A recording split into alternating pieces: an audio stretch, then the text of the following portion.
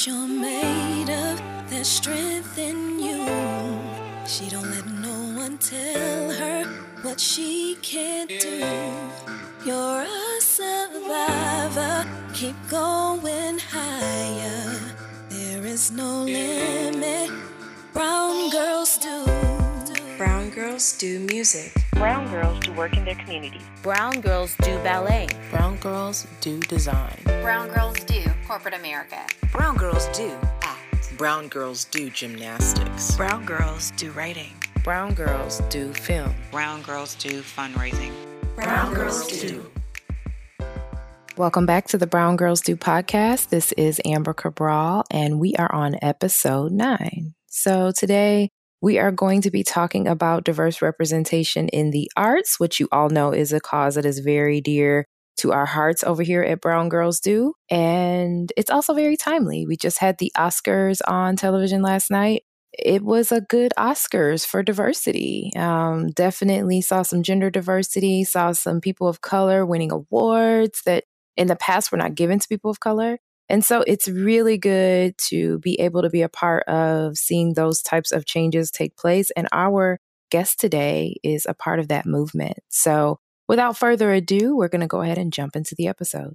My name is Kadi Kamakate, and I'm a producer. I do narrative and branded projects. So a producer for stage, film? Yeah, so I do only film media. So I only do anything that's recorded on camera. I don't do stage work. I used to do radio. I don't do radio anymore. And for my 9 to 5, I produce digital commercials, things you'll see on YouTube or Amazon or anything on the web. And then for a freelance career, I've only done short form content so far as like short films, music videos, PSAs, a web series, but I definitely have aspirations to do feature films. Oh, wow. So how did you get into recording video? Most people say, oh, I started out as an actress or I was in film. I mean, I was on stage and then, how did this happen? Like you seem to be completely digital. So tell us more about that. Yeah, that's kind of interesting. I think it's honestly the time in which I started my career. Everything moved to streaming about like 10 or so years ago when Hulu popped up and Netflix and all these things, all these mediums were coming up, because for quite a bit, Netflix was just DVDs. And the next thing you know, there's this Netflix streaming. So I think in an interesting way, my career has been carrying along as the times are changing. But I've always wanted to do film. Since I was a child, I always wanted to do film. I've had thoughts of being an actress at one point, thoughts of being a director at some point, but it was in film school that I really realized that like my skill set was more, I shouldn't say more suited. I think there's always opportunities to grow as I get older, but was definitely suited to behind the camera. I was also very sensitive and self-conscious about ever being in front of the camera, and I felt like my merit and the longevity of my career would definitely be like safe if I was behind the camera. Oh my. And so, you just see so many people that are actresses and have a good 5 years and that's it. But producers have 30, 40, 50, can be for forever and be respected and not be famous. And all these things were very important to me. And I just fell in love with the medium of film and what it could do and how it inspired me as a child. And it felt like you didn't have, obviously we know this to not be the case, but as a child, I felt like you didn't have rules.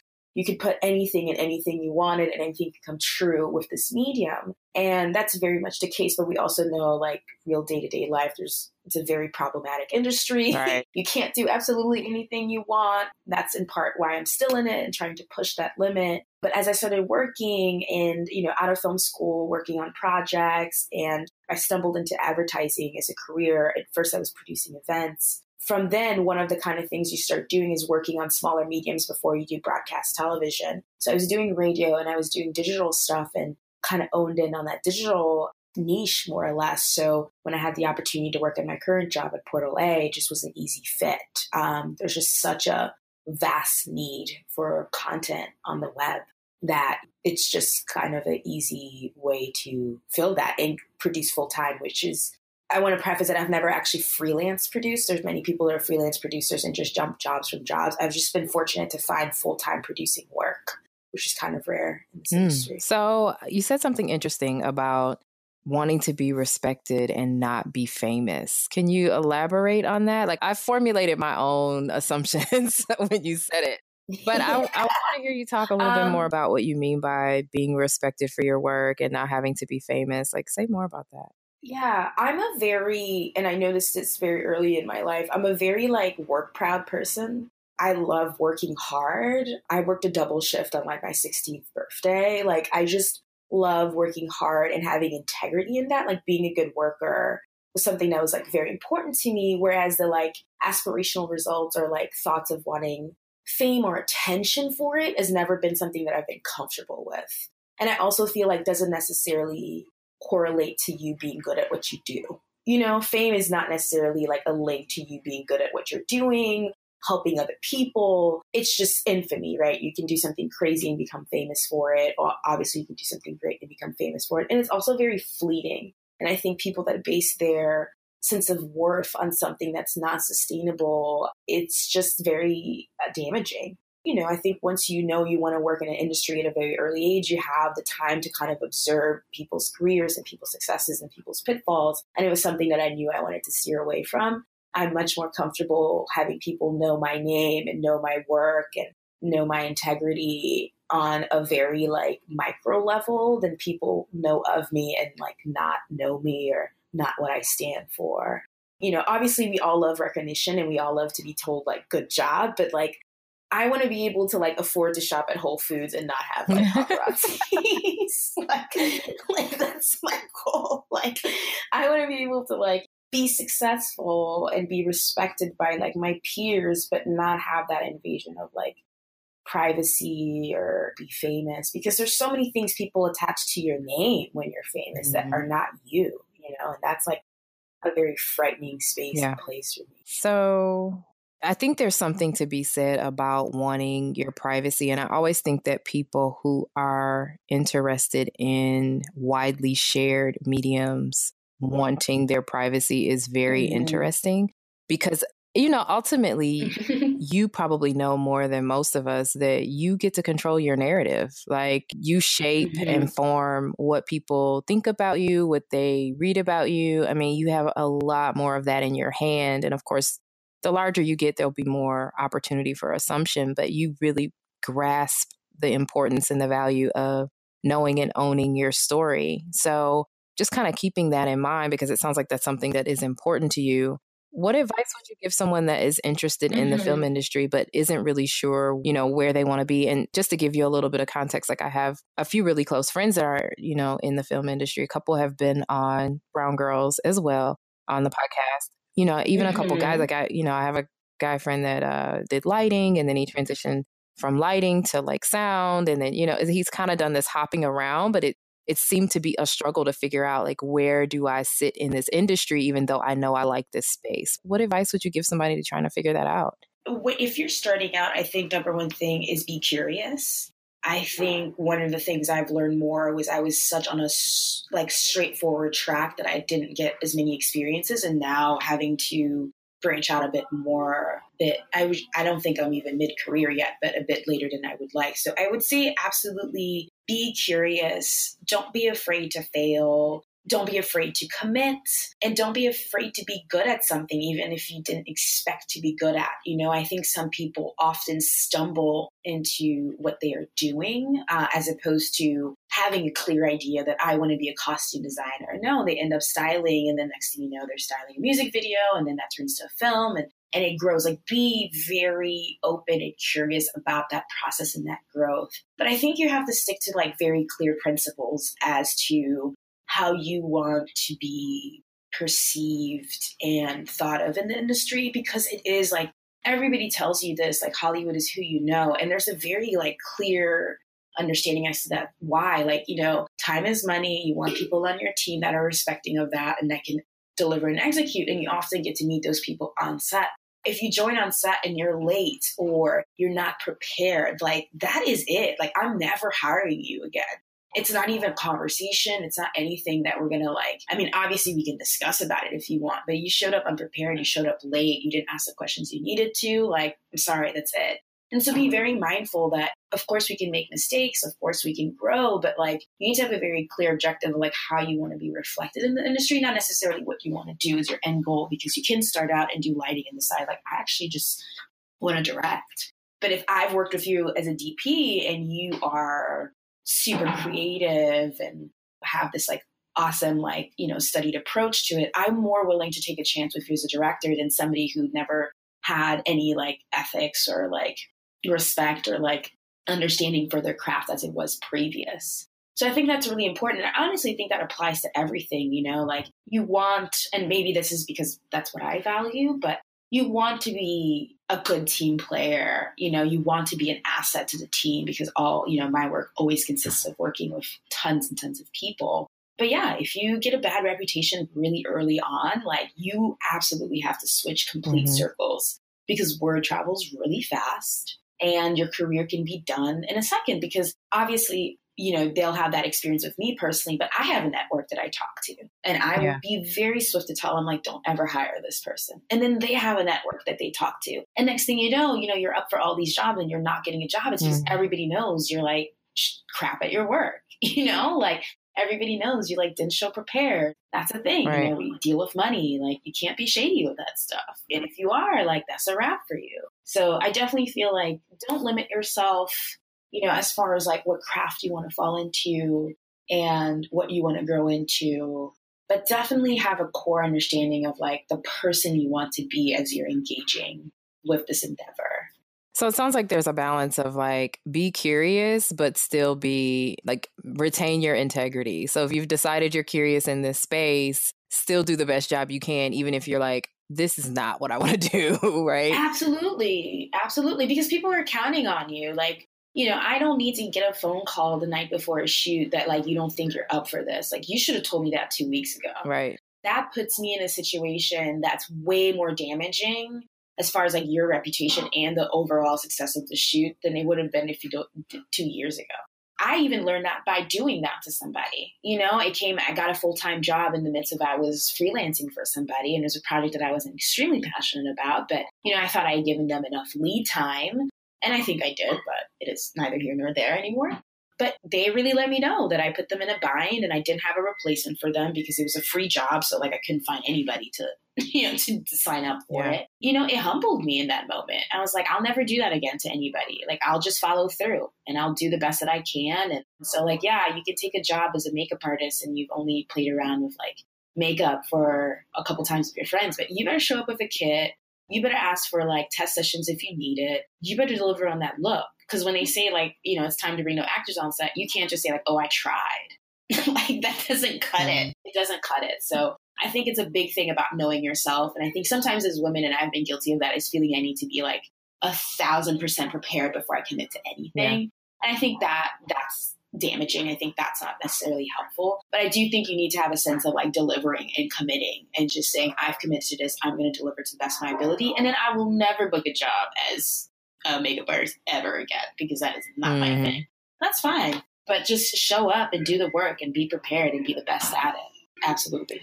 You mentioned earlier that you're really invested in having a career with a long tail. Like you want to be able to, not necessarily be the actress of the moment, but have longevity in your film career. Can you talk about that? Like, what do you mean by longevity? Like you hear all the time that young people change their minds all the time and that they shift, their career perspective, all that stuff. And so they don't stick with anything. So it's just interesting for you to say, listen, I want to have longevity.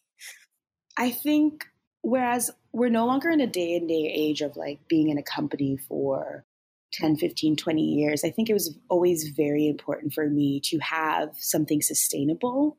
When you come from somebody who has basically left everything to start a better life, you just kind of have the stakes of like, whatever you do, even if I'm going to be in the arts, like I need to be good at it and I need to make it like last. I don't necessarily, even though I pursued a career in the arts, I never felt that I had the luxury to not make a living from it. And that's in part why I think I definitely pushed to producing because, again, there's a longevity in that. There's a sustainability in it. People need a producer for every project. It's not like you don't need one. So I definitely think that helped me push into that. And again, yeah, like you have this kind of like history of like working hard and being a bit more responsible than I think. And I don't want to say that because I think everybody, depending on like their experiences, still has everybody has a drive and a responsibility that they have. But I definitely think it's a kind of a layer into your childhood, whether your parents push it on you or not. You just kind of observe that. You see the sacrifices that were made and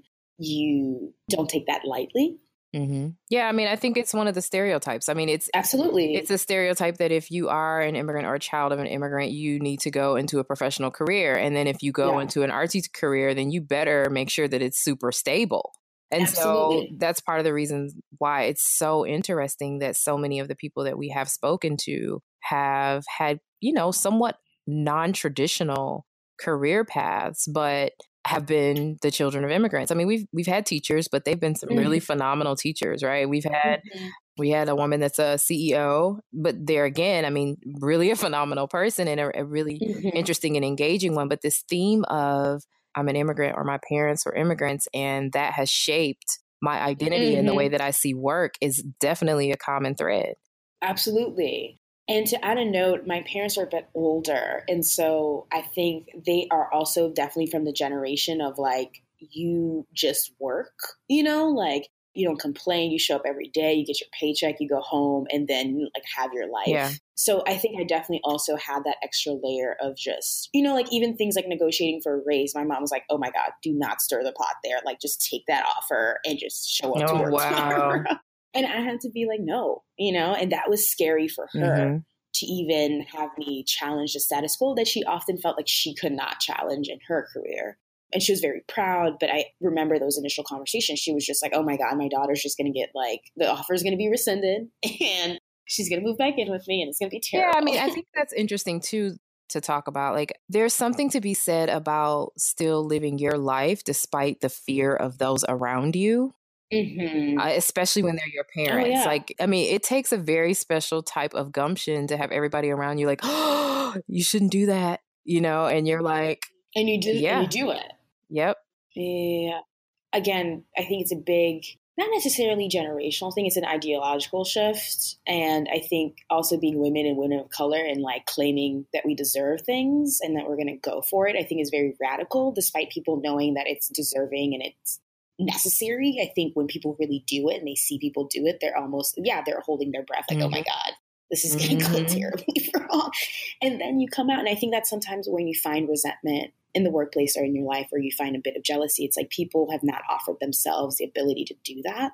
And when they haven't even given themselves permission to do that. And when they see you succeed in it, it's like almost a pain that they're living about like what they've limited themselves to do, as opposed to necessarily taking away from what you're experiencing. And I think I was blessed with parents that also never told me not to do film. I just had the responsibility of being successful at it. My father wanted to do film when he was younger and was writing scripts, but that was almost like not a real possibility for him. You know, he had much different weight and much different responsibilities he had to carry, being the only child of his family to receive an education and have the opportunity to come and study in the States and all that stuff. He actually went back. My parents went back to Ivory Coast and stayed there for 20 years. And I was born there and then moved here. And so there was just a lot of cultural like importance about being successful, but they never restricted me as to what I was going to do with that. And for, you know, to be honest, I think they're very non-traditional in the sense that if I was to say, oh, by the way, I just want to quit everything, move back home and just start something new, like they would be a little like shocked, but they wouldn't be unsupportive, which I think is different. I just think I've instilled internally the sense of like needing to be independent, and also in parts because I want to be able to be in a position to take care of them at some point. And I think that might be kind of an immigrant thing too. Just like, you know, so in terms of success, in terms of what you are doing to kind of build your reputation and establish longevity and create or expand your identity as a producer, what are you working on now? I know you have some pretty interesting news to share. Yeah. So a project that's been a baby of mine is Leimert Park. And that is a digital series that me and two friends, Davida Scarlett and Mel Jones, created about maybe 4 or 5 years ago. That was based off Mel's life living in a Leimert Park, which is a neighborhood in South LA. Predominantly Black neighborhood, very arts and activism driven. And it's this very unique gem that so many people in LA, especially non-people of color, don't even know about. They drive through or whatnot. But now it's undergoing gentrification. So now it's becoming a very like hot topic of conversation. But what we really wanted to do was highlight the culture that was there and also highlight women like us that were just existing and living and loving and pursuing their careers. So the series centers around 3 women that live together in a house in Leimert Park, 3 best friends. One of them's married and her husband also lives in the house. So that causes some conflict there. But yes, we conceived it about like 4 or 5 years ago, went through so many different like, drafts and processes. We're all working women. So like finding the time to do that in between everything else. And we shot it a year or so ago and got into Sundance, this year's Sundance. So we premiered it at Sundance, which was obviously a big professional goal for me. Absolutely. Congratulations on that. Thank you. It's something that I knew would have to be in my career path. Like, every filmmaker, I think, wants to like have something at Sundance, but I did not expect it to be there this soon. I expected for like it to be in the next like 5 or something years and to be a feature project. So the fact that it's with this kind of breakthrough project at Indie Episodic, it's their first time having this category. And the fact that we're in this inaugural group, it's thrilling. It's just really thrilling, really exciting, really rewarding, especially having worked on something for so long and finally seeing it have the like success that it's so deserving of. So very, very excited about that. That is super awesome. So Leimert Park, if I want to watch it, what do I need to do? So right now, it is not available in the World Wide Web. We are definitely having the meetings and having the conversations to make sure that it happens, but we are also working on pitching for television. Yay! And hoping that it becomes a TV show. And to kind of give people like a short like description of it, it's basically like Sex and the City, but for like Black millennial women. Oh, wow. That's awesome. In South LA. So it's very sex forward and sex positive. Deals with a lot of LGBTQ issues, or at least puts that in the framework of like Black womanhood. Deals with young marriages and relationships of that sort, and drugs and like all that kind of stuff. Things that I think we have personally or have our friends have experienced, but have never been showcased in the web in like an interesting and kind of relatable way. We definitely wanted these women to feel like the best friends we either have or want to have, but not in a like, I'll never meet this woman, in that like, oh, this is my girlfriend, or this is the girl that I went to high school with, but now she's on a TV show. So that was super important. So I have a couple questions, diversity specific. One is, how did you guys address gentrification? In all neighborhoods of color right now, it's a hot topic of conversation because it's happening very rapidly. I'm originally from Detroit, and I've gone home, and downtown Detroit looks like, this is not the place I grew up. It's not my childhood at all. Yeah. And that in some ways it's very shocking and offensive and abrupt. And lots of emotions, even though there's also a part of you that's like, hey, things are better, right? And so do you talk about that at all in the web series, especially since you're dealing with an area that's going through that? Yeah, so we do address it, not as overtly as we initially thought we would address it, because in part, we wanted to have the story of the girls be prevalent, but we definitely address it in the context of like, this is Leimert Park. This is literally, we show a map and draw it out. Like, this is where it is.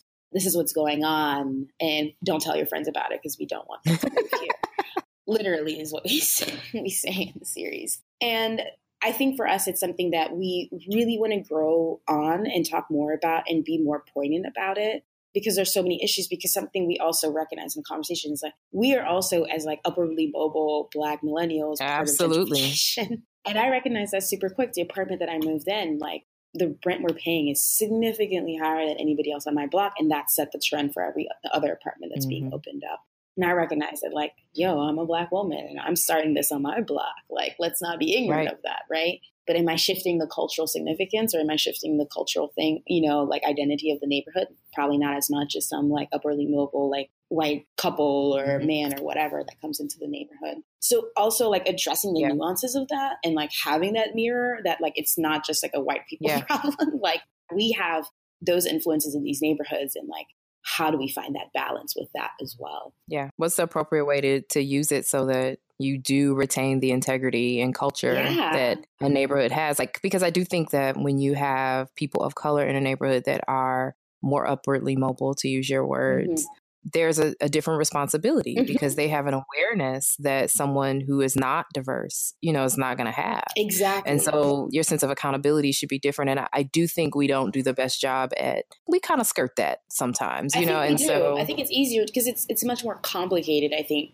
for that conversation than to just say than to point the finger at the other forms of gentrification. But you're absolutely right. Like, we cognizantly, like, I shop Black, like, like all these things. Like, I use the local neighborhood stores. Like, I'm not driving out necessarily to go to Whole Foods. I can't afford that. But, like, I'm going to the neighborhood bodega. Like, I'm talking to my neighbors. Like, we are all kind of forming that community. That doesn't necessarily happen when you do have a neighborhood, like a neighbor that walks in that's white that doesn't feel comfortable having those kinds of bonds and holding each other as a community. And so I like to think that my form of gentrification is a bit better. But in a way, I just recognize that I am complicit, that we are complicit in that as well. But, it's that struggle. Like, you do want neighborhoods to have resources available to its people there. It's just really shitty that it has to come at a price of displacing people, And it doesn't. There is a way to do it responsibly, but we have not. Yeah, we have not done a very good job as a nation. I can't even say as a culture. It's as a nation.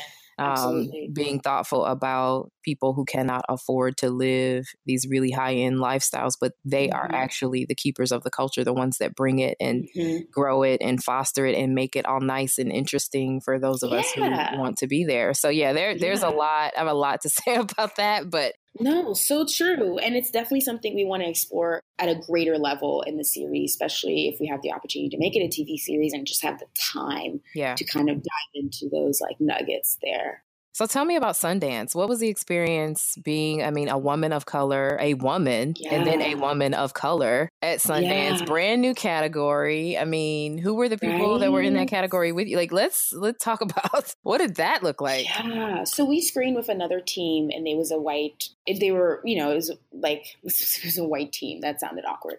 No, there were two filmmakers, and they had another series. And the trippy thing that happened is we were fortunate to have a Hollywood Reporter review that was like super great on our project, but it came at the expense of them kind of like bashing this other project, which is always uncomfortable because we screened twice and the next day we had to see them, and they were so gracious and so nice. And they had like an amazing project too.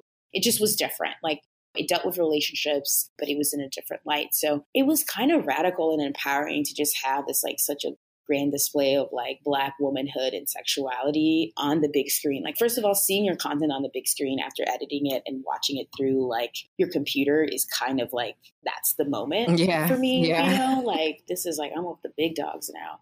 But, you're navigating like Sundance, they have a lot of efforts, a lot of diversity initiatives, but it's a predominantly white and male event, period. Yeah. So you're walking into the spaces, and the minute you're walking in, you stick out.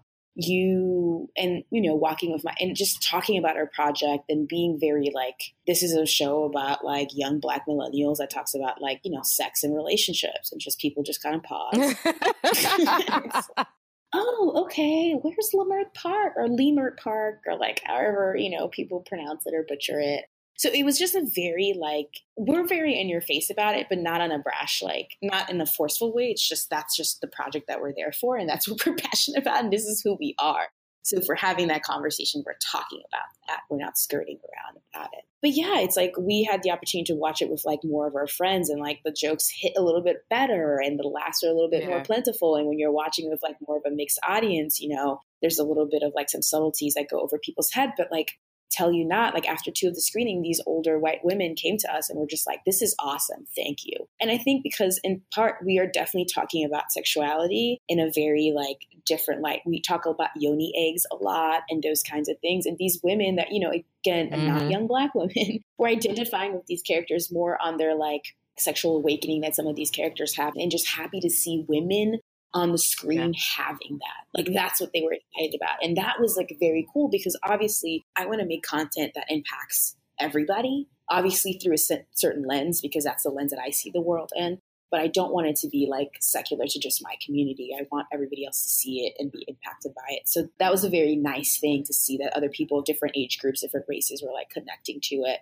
But yeah, I can't tell you how many parties we walked into, and it was just, there was one particular party that was kind of this private event. And I wish I could say who the brand was about. I can't, but like literally we walked in there and the like wall of white privilege just like hit us like at the door. And I was like, okay. And then I had to just like catch my breath, and just be like, okay, I'm about to eat this, food from this private chef. Thank you very much. I'm about to drink your liquor. Thank you very much. And I'm about to talk to you about my project and we're going to be good. And we're going to do this, I'm very intimidated by those situations, more so because I think not because of like race or anything. It's more because of like, I'm so young in this game. Like we're all so like young and new in this game. So just getting that, like, I belong here, that kind of weight is more what I think I get a little intimidated by, as opposed to saying, I don't know. It's just, I guess maybe it's that imposter syndrome. I was literally going to say that. Like, yeah, it's that, feeling like you deserve that seat at the table and then, having that fear and then saying like, it doesn't matter if there's a seat there, I'm taking it. I think to some degree, some of what you're describing also is probably amplified by your content. Because I mean, oh, absolutely. How often do you get to be a woman of diverse background in a room that gives you a space to talk about things that are very unique to being a woman of diverse background? Like that's, exactly. That's a very difficult, in some cases, position to be in because, you want to talk about your project, you want to celebrate it, is valuable. Made it to Sunday. And so that in and of itself speaks volumes about what the project has to contribute. But at the same time, it's kind of like this subject matter that you mostly probably only really talk about with people that look like you, And so exactly. And it's weird, it's like, and another note is like, I'm biracial too, and my mom's white, and it's very interesting because I have these conversations with her in a very frank and honest setting, and obviously she's my mother, so like there's no uncomfortableness for it.